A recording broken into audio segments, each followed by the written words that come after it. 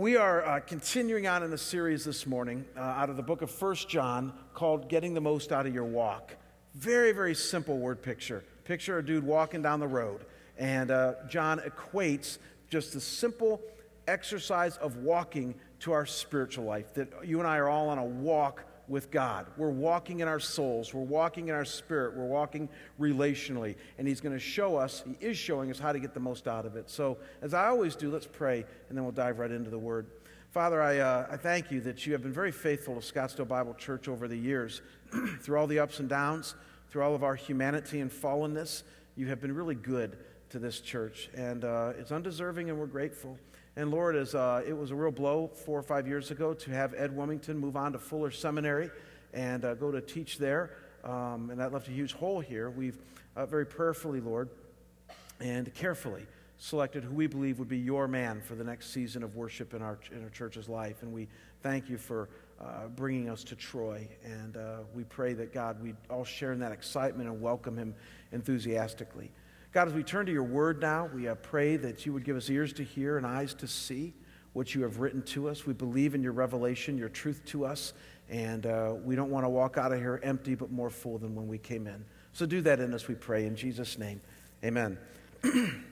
Well, I love the story of the minister who was walking down the road one day, and he came upon a group of about a dozen boys, ages 10 to 12, and they were hovering over this old dog, and concerned that they were hurting the animal. The minister went over and asked him, "What are you doing with that dog?" And one of the boys replied, "Well, this dog is just an old stray, and we all want him, but only one of us can take him home. So we decided that whichever one of us can tell the biggest lie gets to keep the dog." The minister was kind of taken back by this, and he said, "Well, you boys shouldn't be having a contest telling lies. Don't you boys know it's a sin to lie?" And then he launched into a 10-minute sermon about lying, and he ended his speech by telling the boys, "And when I was your age, I never told a lie." There was dead silence for about a minute, and just as the minister was beginning to think he had gotten through to them, the smallest boy gave a deep sigh and said, "All right, he wins, give him the dog." Isn't that great? You gotta love kids. You gotta love kids. They always tell it like they see it, right? In fact, think about it. Kids are probably one of the most honest group of human beings this side of heaven. My kids are now older. They're 20, 18, and 16. But when they were real little, Kim and I would cringe at the things that they would say, in a grocery store. Like, "Daddy, why is that guy so fat?" Or something like that, And you'd be like, "Oh, you're not supposed to say that." But again, that's kids. Kids are really, really honest. And they're very, very authentic. What you see is what you get. And yet the problem is that as we get older, as you and I now become adults, we find that this honesty and authenticity thing is a lot more difficult when you get in the real world. Have you found that yet? Dr. Perry Bluffington is a clinical psychologist, author, and columnist, and he cites that the research shows that there's at least 3 situations where the average adult is not themselves. I found this kind of humorous. 3 situations. First, the average person puts on airs when he or she visits a fancy hotel lobby. In other words, you walk into a hotel lobby and you see the grandiosity of it all, and immediately you feel very small, and you're going to be anything but yourself in that environment. Second, a typical person will hide his or her emotions and bamboozle the salesperson when they enter a new car showroom, right? Like the last place you're ever going to be yourself or you're going to be honest is when you're trying to buy a new car. A lot of people tend to relate to that too. And thirdly, and for our purposes this morning, and probably most sad, is that studies show that as the average person takes their seat in church or synagogue, they try to fake out God and others that they've really been good all week long. Isn't that interesting? That's where you get this reputation that we're all good on Sunday, but then Monday through Saturday is a totally different ballgame, right? Let's face it, we all struggle as adults with being honest and authentic. I mean, authenticity is in vogue in our culture today. It's been that way for about 20, 30 years. Culture changed and it became really popular to be authentic, and that's good. But the reality is that we still struggle with it in our lives. And yet, as much as we struggle, one of the things I love about human beings is that we also all own the fact that honesty and authenticity is an absolutely critical trait, especially, now listen, when it comes to our relationships, right?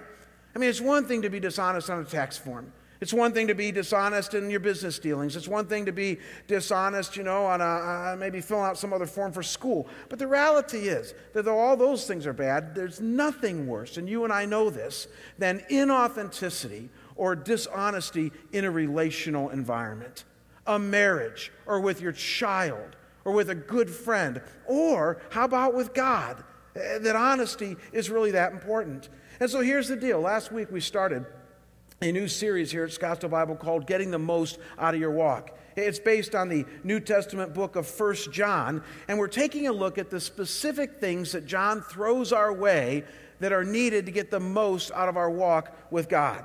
And after setting up this series by going over some needed background stuff last week, that John, who John was originally writing to and why he was writing, all the really important stuff, today we come to the very first thing that he wants us to know about how to get the most out of our walk. And guys, I'm telling you, it's going to have everything to do with this idea of honesty. And so let's read about this in 1 John and see what God wants us to know about how to walk honestly. If you brought a Bible, 1 John chapter 1, beginning at verse 5, we're going to read up into chapter 2. Chapter 1 is real short, to verse 2. If you didn't bring a Bible, the scripture is probably on your outline. I know it'll be up here on the screen, so read along with me. He says, "This is the message we have heard from him and proclaimed to you, that God is light, and in him is no darkness at all. If we say we have fellowship with him while we walk in darkness, we lie and do not practice the truth. But if we walk in the light, as he is in the light, we have fellowship with one another, and the blood of Jesus, his Son, cleanses us from all sin. If we say we have no sin, we deceive ourselves, and the truth is not in us. If we confess our sins, he is faithful and just to forgive us our sins and cleanse us from all unrighteousness. If we say we have not sinned, we make him a liar, and his word is not in us. My little children, I am writing these things to you so that you may not sin. But if anyone does sin, we have an advocate with the Father, Jesus Christ the righteous. He is the propitiation for our sins, and not for ours only, but also for the sins of the whole world." Now, there's obviously a lot in this passage here. I mean, if you looked in the Bible commentaries, it's pretty thick in what they write about here. Because you got things like universal atonement going on here, propitiation for sins, confession, lots of different themes. But for our purposes this morning, in this idea of walking honestly, I want you just to take away two ideas from this passage that I believe will more than get us all going on what it means to walk honestly. And here's the first one, and that is that it's telling us that God is holy and that our sins cut us off from ongoing fellowship with him. And though some of you are tempted right away of saying, "Golly, Jamie, that's like Christianity 101, I know that," I'm not just talking about the plan of salvation, something that you tell somebody before they become a Christian, the idea that, sin has cut you off from God and you need to accept Jesus and now all your sins will be forgiven, though that's true. No, I'm talking about that I think John is writing to believers here, to you and I, and that what he's telling us here is that God is holy still, and that our sins still cut us off from ongoing fellowship with him, and that we need to perk up and do something about them. You'll see what I mean in a minute, if we're going to walk honestly. So track with me here, folks, the logic, if you will, of what John is saying. Notice it begins in verse 5 by telling us that God is light, and in him there is no darkness at all. In other words, he begins with a description of God's holiness. He's telling us that God is absolutely holy, absolutely pure, and he uses this analogy of light and darkness to show us this, saying God is pure light. You guys remember this? John had experienced that. He had experienced the blinding light of Jesus' transfiguration up there on the mountain. He knew what God's holiness in the form of light looked like. And in holiness and light, John says, God is there and there's no darkness at all. So it's a clear statement right at the outset here of God's character and being, that he is holy, that he is light. But then notice next in John's logic that he tells us in our walk with him then, we're to walk in this same light. Interesting. In other words, we're to be holy as well. That's the second step in his thinking. He says in verses 6 and 7 to have true fellowship, or as we saw last week, relationship with God and each other, it requires that you and I also walk in the light, walk in the same realm of holiness that God as well is in. And repeating this in the negative, kind of like giving us a double whammy, he says the opposite is true as well. That if we fail to walk in the light, and by default walk in darkness, then we're duplicitous, we're hypocritical, and we're obviously not those who practice the truth. And so track where he's going here, guys. God designed us to have fellowship relationship with himself. And because God is pure light and has nothing to do with darkness, then it goes without saying that those who are going to walk with him need to walk as well in holiness and in the light.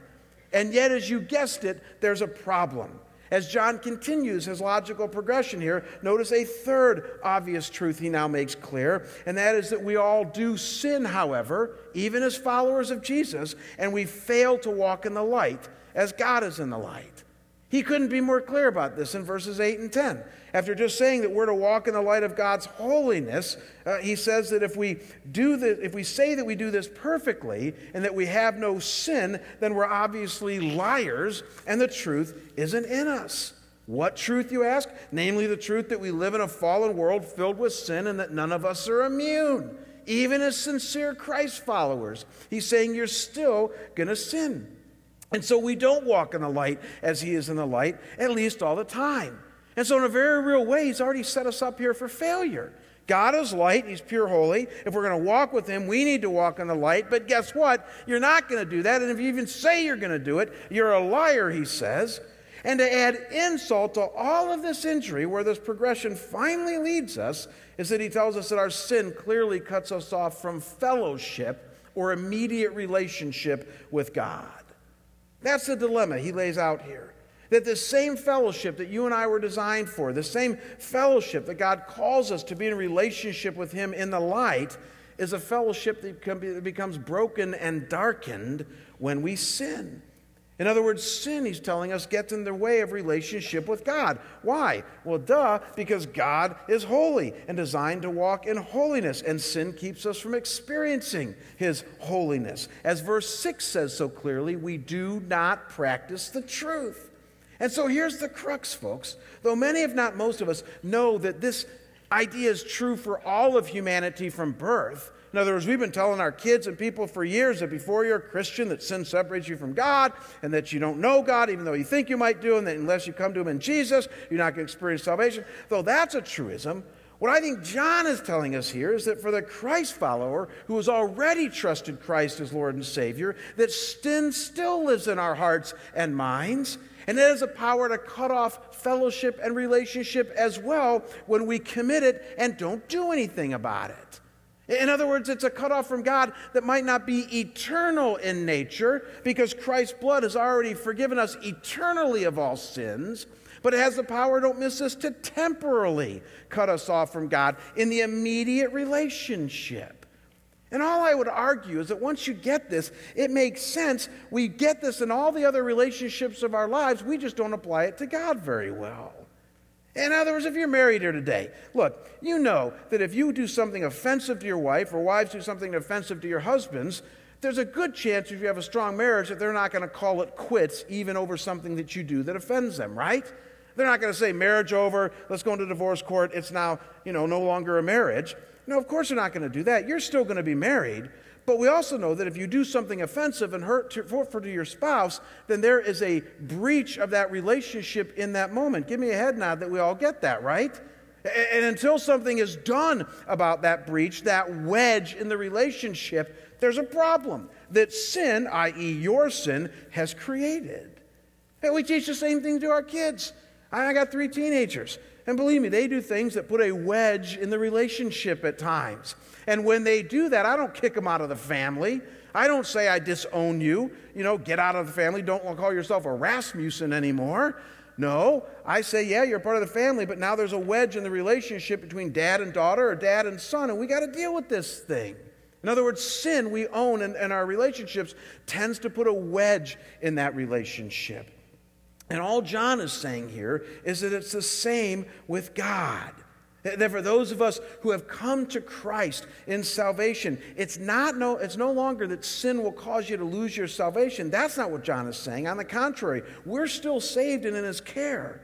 But the fellowship, the immediacy of relationship is disrupted when we sin and don't do anything about it. And it's the first thing that John wants us to see. And before we go on, folks, to talk about what John says is the answer to this dilemma that we universally face, I want to ask you a really important question in this point. And that is simply this. that in a world that spends an inordinate amount of time and energy trying to cover up and deny that we all sin and that sin can break fellowship, do you personally recognize today and truly believe that you still sin and that your sin, even as a follower of Jesus, has the capacity to distance you from God? What's your answer to that question? Because I find that a lot of Christians today, at least by their seeming behavior, don't really think that their sin is all that big of a deal anymore. We don't even like the word. It's kind of an archaic word, and it kind of scares us, so we don't talk about it very much. And even when we do, we tend to talk about the sinners out there rather than the sin in here that you and I are still battling. And so I simply have to ask you, do you own that about your own life, the regularity of it, the impact of it when it comes to your walk with God, so that you can at least do something about it? Because the answer to this question is going to determine the level of how honestly and authentically you're walking with God. You know, John Ortberg is a well-respected Christian author and teaching pastor at Menlo Park Presbyterian Church in Silicon Valley, California. He tells a humorous, but I think really revealing story of something that happened to him a few years back. You're going to like this, and it's going to hit you between the eyes, I think, too. He says, many years ago, early in our marriage, my wife and I sold our Volkswagen Beetle to buy our first really nice piece of furniture. It was a sofa. It was a pink sofa, but for that kind of money, it was called a mauve sofa. The man at the sofa store told us how to take care of it, and we took it home. We had very small children in those days, and does anybody want to guess what the number one rule in our house was from that day on? Don't sit on the mauve sofa. Don't play near the mauve sofa. Don't eat around the mauve sofa. Don't touch the mauve sofa. Don't breathe on the mauve sofa. Don't think about the mauve sofa. On every chair in the house you may freely sit, but on this sofa, the mauve sofa, you may not sit, for on the day you sit therein, surely you will die. He goes on to say, and then one day came the fall. There appeared on the mauve sofa a stain, a red jelly stain. My wife called the man at the sofa factory, and he told her how bad that was. So she assembled our 3 children to look at the stain on the sofa. Laura, who was then about 4, and Mallory, who was about 2.5, and Johnny, who was maybe 6 months.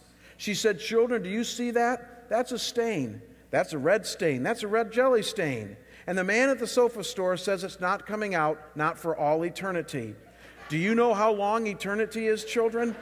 Eternity is how long we're all going to sit here until one of you tells me who put the red jelly stain on the mauve sofa. Ortberg says for a long time they all just sat there until finally Mallory cracked. I knew she would. She said Laura did it. Laura said, no, I didn't. Then it was dead silence for the longest time. I knew that none of them would confess to putting the stain on the sofa because they'd never seen their mom that mad in their lives. I knew that none of them would confess to putting the stain on the sofa because they knew if they did, they'd spend all eternity in the timeout chair. I knew that none of them would confess putting the stain on the sofa because, in fact, I was the one who had put the stain on the sofa. And he says, and I was saying nothing, not a word. And then in a way that only Ortberg can do, he gets you laughing, he gets you sucked into the story, and then he gives you the 1-2 punch. Look up here on the screen. He says, here's the truth about us. We've all stained the sofa. Amen? We've all stained the sofa. A couple of years ago in reading a James MacDonald book, I suggested to you guys that when we're talking about sin and this idea of just what Christ has done for us, that all of us struggle with sin, and that the way to combat sin is, remember this phrase I said, you need to say, I'm dead to that. And it became a phrase around our church here, I'm dead to that. I would suggest a corollary phrase we should adopt as a church is that we've all stained the sofa. Anybody here want to admit that they haven't stained the sofa? Or maybe even more to the point, that there are times where we still stain the sofa.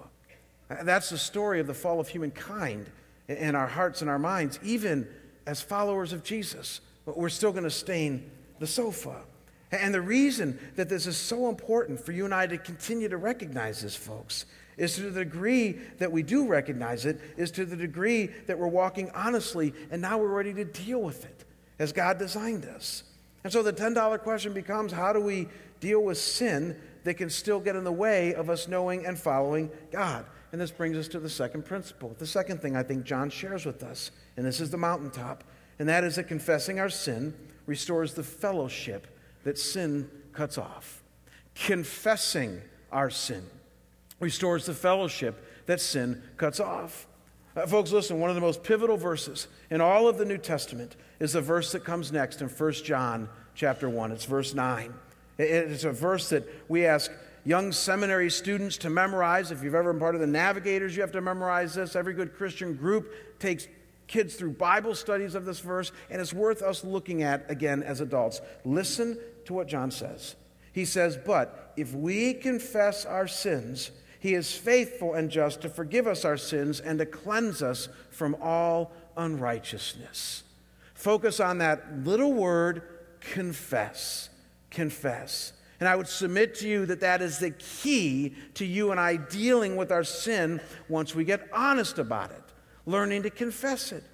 And now we need to define and describe what we mean by confession, right? Because there are some of you that come out of a tradition in which it teaches that confession is simply going into church, into kind of a darkened small black room and confessing your sins to a cleric. That's what we think of when we think of confession. Or maybe if you come out of a Protestant home like I did growing up, you think confession is really not all that big of a thing that you do all that often, and when you do, it's for a really big sin, and you would usually do it directly to God for the really big sins, or maybe to your mom and dad if you offended them.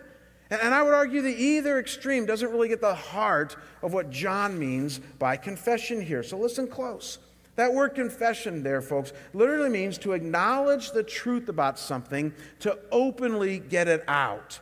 It carries with it the connotation that something needs to be recognized for what it is, but then also declared so. So you acknowledge and you declare. Not necessarily publicly, might be in your heart and mind, but it means that somehow you declare it in your mind and your heart, maybe even verbally. And so check this out. John will use the same word in verse 15 of chapter 4 to say this: whoever confesses that Jesus is the Son of God, God abides in him, and he is God. How do you confess that Jesus is the Son of God? You acknowledge that in your heart, and you declare it. That's confession.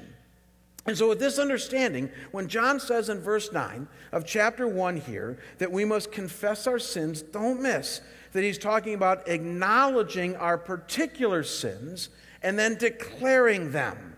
And don't miss that the clear context here is that you declare them directly to God. And so confession here carries with it a twofold emphasis. You recognize your particular sins and acknowledge them as sinful, and then declare them before God for what they are, namely an affront to his character and something that damages that immediate relationship with him. And it's fascinating that though it doesn't say here, nor anywhere else in the Bible, how often we should do this, the clear implication is that whenever we sin, we should do this, right?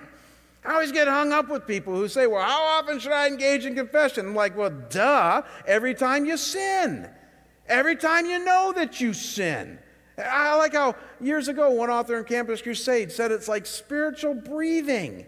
That as you breathe in and then exhale, you exhale your confession to God on a moment-by-moment basis when you realize you sin, and then you breathe in, as we'll see in a minute, his forgiveness.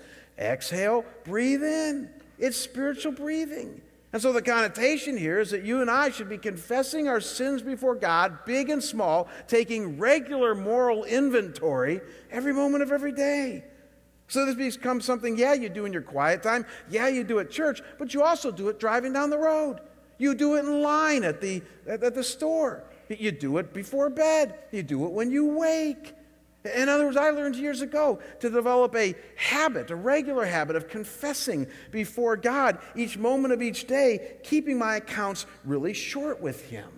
And notice, folks, that when we do this, and I mean each and every time for big things and small things, it tells us here in verse 9 that God forgives us of our sin. Now, pause right there. Let me ask you a question. Does that mean that he didn't forgive you of your sin eternally before you confessed? Can't mean that, because if you know your good Christian theology, you know that God forgave you of your sins the moment you accepted him because of what Christ did for you on the cross. So I think what John is saying here is that he forgives us in a temporal way, meaning in the immediate sin that caused the immediate break in fellowship with God. Our sins are already forgiven eternally. Hang your hat on that one if you're a follower of Jesus. But as we already established, sin has the capacity, just like our kids and just like our wives, to make a break in that immediate relationship. And so what John is saying is that as you confess it to God, He forgives you in that immediate relationship so that relationship can be restored. Do you see that there?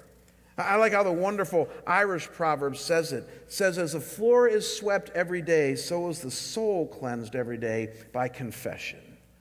That's a great word picture. Kind of like you're sweeping the house as you go along. And every time that broom hits the ground, it's you confessing your sin, and the floor is swept clean. Or as William James once put it, the great 19th century philosopher, this is really cool. He says, for him who confesses, shams are over and realities have begun. We're going to talk about how you experience that in a minute, but I'm telling you, you can learn to confess your sin before God. The shams are now over, and the realities of you learning to walk with Him in a more meaningful way have now begun. And so maybe, folks, the reason that some of us don't feel all that close to God is because we've really never developed a spiritual habit of confession in our walk with Him. In a very real way, we've not learned to walk honestly. And it's not that we've meant to be dishonest. I mean, I'm not suggesting that. It's just that we've really never recognized the ongoing effects of sin in our relationship with Him. And we haven't recognized that it cuts off fellowship. And so we haven't been all that serious about regular confession with Him. And as a result, we fail at spiritual breathing, and we're very anemic in our Christian walk. And so as a result of this, we've probably developed, and tell me if this isn't true, a lot of unhealthy responses to our sin. And I deal with these things all the time, not only in my own personal life, but in pastoring many of you. I have to undo these things all the time. Think of some of the unhealthy ways that we respond to our sin. One of the ways that some of us respond to our sin is we just immediately doubt our salvation, especially if it's a big sin. We're going to look at the master sinner here in just a minute from the Old Testament, but the reality is that when some of us commit really big sins, the first thing we do is doubt whether we're really saved. We got people around us that almost suggest that to us, don't we? You know, even though we've been walking with Jesus for years and trusting in Him for eternal life, and we've served Him, we've loved Him, we've had experience with Him that show us that our salvation is very real, we fall into some grievous big sin, and the first thing we do is say, I guess I'm not really saved. I guess God didn't think of that sin when He saved me 20 years ago. The reality is, how wrong could that be? God knew every sin that you were going to commit. So that one did not surprise Him. Grieve Him, maybe, but it didn't surprise Him. Or how about this one? You go on a guilt trip for days about your sin. You ever done that one? I do this all the time. I allow guilt, which is a healthy thing for revealing sin, but not a healthy thing for wallowing in your sin. I allow guilt to stay with me for days and days on end, somehow, causing my soul to do penance so that God maybe will accept me better. Have you ever found yourself thinking like that? That if you make yourself feel guilty for days on end, that maybe God will finally say, all right, come back into fellowship. You've suffered enough. Or how about this one? You don't doubt your salvation. Maybe you don't guilt trip yourself, but you vow you're never going to do it again. And then you muster up all of your fleshly power to divide and conquer your sin and beat it once for all. I see Christians do that all the time, especially if it's one of those 7 times 70 sins, the kind I'm talking about, where 10 years ago you struggled with this sin, and now 10 years later you're still struggling with this sin, and you've confessed it 7 times, 70 times, and you eventually get to the point where you say, okay, God, enough is enough. I'm tired of confessing this sin for you. I'm never doing it again. And you're like a 3-year-old trying to climb a rock wall, right? I mean, 3-year-olds can't climb rock walls very well. God says us on our own strength cannot defeat sin very well, but we're going to do it anyways. Aren't you tired of responding to your sin this way, church? I mean, aren't you tired of doubting your salvation or doing penance or having humans striving to defeat your old sin? Aren't you tired of stumbling along this path? I am. And so God says there's a better way to deal with sin, and it comes back to confession. 4 steps I want to share with you. You guys know me. I don't believe life is about easy steps, but 4 things, a progression that we'll learn here in a second that will help you confess your sin if you're serious about confessing it here today. And to show us these steps, I want to go back to the Old Testament. I hinted at that earlier. And I want to take a look at what I call the master sinner himself. Most of you know him. His name is David, King David. How many of you would consider murder and adultery 2 pretty big sins? Let's see a hand raise here. Okay, good. Most of you. David, as you know, committed murder and adultery. And I just love how Christians function. They go, oh, he did that before he's a Christian. He did not do it before he's a Christian. He did it as in the Old Testament equivalent, a Christian. He was the king. He was writing Psalms. He was a man after God's own heart. And you guys know the story. He's having a quiet time or something like that on his roof, and he noticed this beautiful woman, Bathsheba, and he wanted to be with her. The only problem was she was married to Uriah the Hittite. And so he developed this plan. He was going to send Uriah into battle. So he sent Uriah into battle, and he told the captain of the guard, make sure that he gets on the front lines, make sure he gets into a place where he'll be sure to be killed. And sure enough, Uriah goes into battle, and he gets killed. David effectively killed him. And then he took Bathsheba as his wife, and she got conceived and had a baby, and effectively he had adultery with her.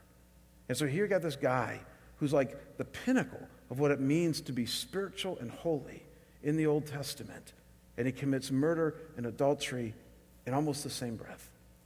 And I love it. I heard a message years ago from a pastor I respect that said, the title of the message was, Everybody Needs a Nathan. Everybody needs a Nathan. You might say, what's that about? Well, there was this prophet named Nathan back then who saw and knew all that David had done. And he confronted David on it. That's why everybody needs a Nathan. You and I all need people in our lives who are willing to be gut-level honest with us. And Nathan was with David. And some of you experienced that, even though you knew what you did was wrong, when you're confronted with your sin by somebody who is God-loving and holy, it pierces your heart. And in that moment, when Nathan confronted David, he was decimated in his spirit. He knew that what he did was wrong. And he was broken in that moment. And he wanted to be restored to God. And as only David could do, he wrote a psalm about it. Is that not cool? He wrote out his confession to God. So if you have a Bible, turn to Psalm chapter 51. Psalm chapter 51, middle of the Old Testament. If you don't have a Bible, I'm going to put the scriptures up here on the screen. And you're going to notice a fourfold progression that David uses in restoring that relationship that sin broke. And here's the first two steps. And that is that he admitted and agreed that he had sinned against God and that this sin had offended the heart of God. So that's the first two steps for you and I. If we're going to come to God at all honestly, we need to admit and agree with him about our particular sins. Look at verses 3 and 4. David couldn't be more clear. He says, for I know my transgressions, and my sin is ever before me. Pause right there. That's the admit part. He's admitting that he has sinned before God, and it's right there in front of him. But then notice, in a subtle way, he goes on to agree with God. He says in verse 4, against you and you only I've sinned and done what is evil in your sight, so that you may be justified in your words and blameless in your judgment. You know, commentators wrestle with this. When he says against you, you only I've sinned, it's like, well, no, David, you sinned against Uriah, you sinned against Bathsheba, you sinned against yourself. But that's not David's point. His point is that God was the ultimate giver of the standard that David went against. He was the ultimate one who gave David the command not to do this. And so ultimately he has sinned against God. And don't miss that that's what David is saying here. He's saying, I'm just not admitting that I've sinned, but I'm agreeing with you, God, that this creates a wedge between you and I, and that I've hurt your character and I've hurt you, and I feel terrible about it. Admit and agree with God that it's wrong. That's the first two steps. Now, notice what David does next, and that is that he asks God for the renewing work that only God can do to be applied to his life. Look at verses 7 and 10. He says, purge me with hyssop, and I shall be clean. Wash me, and I shall be whiter than snow. Create in me a clean heart, O God, and renew a right spirit within me. And now, folks, you gotta listen close here. We now live in New Testament times, what some theologians call the age of grace since the dawn of Jesus. And so as followers of Jesus today, what these verses mean to us is that as we admit and agree with God about our sins, that we can then ask God to apply the cleansing blood of Christ to our sins.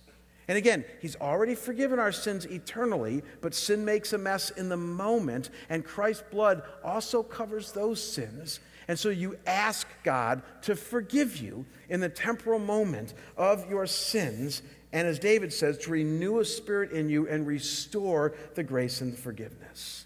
So you admit, you agree, you ask, but then there's one step missing. And I got to tell you guys, this is a step that most believers miss today, and it sabotages, it derails this whole process, and it's this one, and that you must finally accept God's cleansing work for you in Christ. In other words, you need to accept the fact that he has forgiven you, get up, get on with your life, and leave the guilt and shame where it belongs, and that's in the lap of God and at the cross of Christ. One of the hardest things to do in the whole confession process, I'm telling you, but absolutely indispensable. And isn't it interesting that this is how David wraps up his psalm? Look at verses 16 and 17 of Psalm 51. He says, after admitting, agreeing, and asking, he says, "For you will not delight in the sacrifice, or I would give it. You will not be pleased with the burnt offering. The sacrifices of God are a broken spirit, a broken and contrite heart, O God." Now get this, you will not despise. That's David's way of letting it go. He's saying, look, if I could play the sacrifice game and do penance between now and whenever, I'd do it, God. But you're not going to accept that. That's not what you're looking for. No, you want a broken and contrite heart that just lays myself without excuse, without denial before you. Again, in New Testament terms, that pleads the blood of Christ. And that when I do that, isn't it interesting? He says, you will not despise that. Personalize it. You will not despise me, is what David is saying there. In other words, you forgive me. You accept me. You know, folks, this is exactly the same thing that John wraps up this section that we're looking at here with today. Look at 1 John 2, verses 1 and 2. He says the same thing. After laying out this whole confession thing, he says, "My little children, I'm writing these things to you so that you may not sin. But if anyone does, we have an advocate with the Father, Jesus Christ the righteous. He is the propitiation for our sins, and not for ours only, but also for the sins of the whole world." Again, there's two words there that confuse most Bible readers. That's that word advocate and that word propitiation. They're really not hard words. They're legal terms. The word advocate simply means you got somebody who's pleading on your behalf. Who is that? Jesus. And Jesus is pleading on our behalf because he was fully righteous, because he went to the cross, and he can do it. And he does do it. And John's telling us there that when he pleads on our behalf, and he does, if you're a follower of him, your sins are going to be forgiven by God. Even those immediate temporal ones, when you confess them to God. And when it uses that word propitiation, that word simply means to appease anger. You ever been mad at somebody and had that anger appeased, where no longer you're not angry with them, but your heart is now softened to them? That's what John is saying there. That God might have been ticked off that you originally did that, but now because of Jesus and because of your confession, he's no longer angry at you. And that's why I said you got to accept his forgiveness. And see, some of us have been hanging on to the same sin for 10 years. Again, we might be committing it over and over again. But the reality is we've been hanging on to that sin, never really letting it go, and saying, even if we're still having trouble getting over it, saying to God, but I know that you forgive me. I know that the blood of Christ covers that sin, and I'm going to accept it myself because you have forgiven me. You know, I don't like the phrase self-forgiveness. Somebody said to me just this week, well, make sure you remind them that self-forgiveness is just not about God forgiving them, but they got to forgive themselves. I know what they're saying, and I agree with that. But the thing that scares me about self-forgiveness is that we live in a world today, if you watch Oprah, that believes in self-forgiveness way before or not based on God forgiveness. Give me a head nod that we understand that. And I sit there and go, well, what's the basis then for self-forgiveness? There is none. No, the only basis you and I have for self-forgiveness, and we do need to forgive ourselves, don't hear me saying anything otherwise, but the only basis you have for that, now listen, is the fact that God has forgiven you. Isn't that cool? And so Christians can engage in self-forgiveness, but it's based on God's forgiveness first. As John is going to go on to say, he first loved us. And because of that, we can now love ourselves, we can love him, we can love others, but it all goes back to what God has done for you and me. And so I beg you, don't miss this last step. Don't miss the acceptance step when it comes to the forgiveness that he applies. As I've said quite often, I said at Easter Sunday, there's not one sin that's been committed in this auditorium that God will not forgive. In fact, the Bible says there's only one unforgivable sin, and that's for a whole other sermon, but it's the sin of final rejection of him. It's called apostasy. It's called the unforgivable sin. If you give a final and full rejection of Christ this side of heaven, then you're going to have a rough eternity. But the reality is that outside of that sin, there's no sin that you can commit in which God says, I will not forgive. There's no sin that you can commit that God says that when you confess will not restore that relationship that was broken because of that sin. Guys, I'm telling you, if I didn't believe this, if I didn't believe what we're talking about right now, I would not be a pastor. I wouldn't be a Christian standing up here today. I've had way too much sin in my life. The whole core of the Christian truth claim is that he forgives us and that we can move on and become the people that he wants us to be. So here's how we want to end the service today. Knowing that we're going to talk about this morning, we agreed Tuesday in our planning meeting that we dare not just get to this point in the service and say, well, amen, be on your way, go. That would be like terrible. We need to give you a chance to apply this. And again, this is a moment between you and God. This is not, going into a dark confessional room. This is not, engaging in even small group activity right now, though that's fine to do.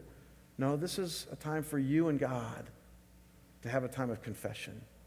And so Joe and the band are going to come out here in a minute, and they're going to play a song. I think it's an old familiar hymn that you're familiar with, just about being cleansed. But more important is what you're going to do during that song. And I would just encourage you, if anything has touched your heart here this morning, to use the next 4 or 5 minutes as a time of confession between you and God.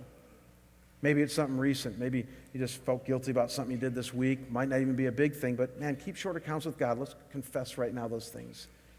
Maybe it's something huge. Maybe it's something you've not been able to let go of for 10, 15 years now. Maybe today is the day that you let go of that. For some of you, you're going to want to come down front here to the altar. I think that's fine. For some of you, just bodily getting up and coming down here and kneeling or standing or sitting is what you need to do. But you don't have to. If you want to stay at your pew and have your time with God there, that's fine too. We want a total freedom here. I'm going to stay down here. I'm going to sit here and confess my own sin. So if you want to come and join me, feel free to do that. But more importantly, use this time between you and God. Use it as a time to confess your sin, admit, agree, ask, and accept. You'll be glad that you did. Let me pray for us. Father, I thank you that your word is always true, and that though we have trouble believing it and even incorporating it into our experience, it's nevertheless true. And so, God, it's do or die time for some of us here today, where we've known the truth for years, but we've never really had the guts to apply it. So I pray, God, today that we might apply this, that we might have the courage, the fortitude, the gumption in our Christian life to admit our sin, to agree with you it's grievous against your character, to ask for the blood of Christ to be applied in the moment, and then also, Lord, to accept your forgiveness. Even if we don't feel it always, even if we know we're still struggling, may we accept it, because we know, Lord, it's from that pure place of forgiveness that we have any hope of changing.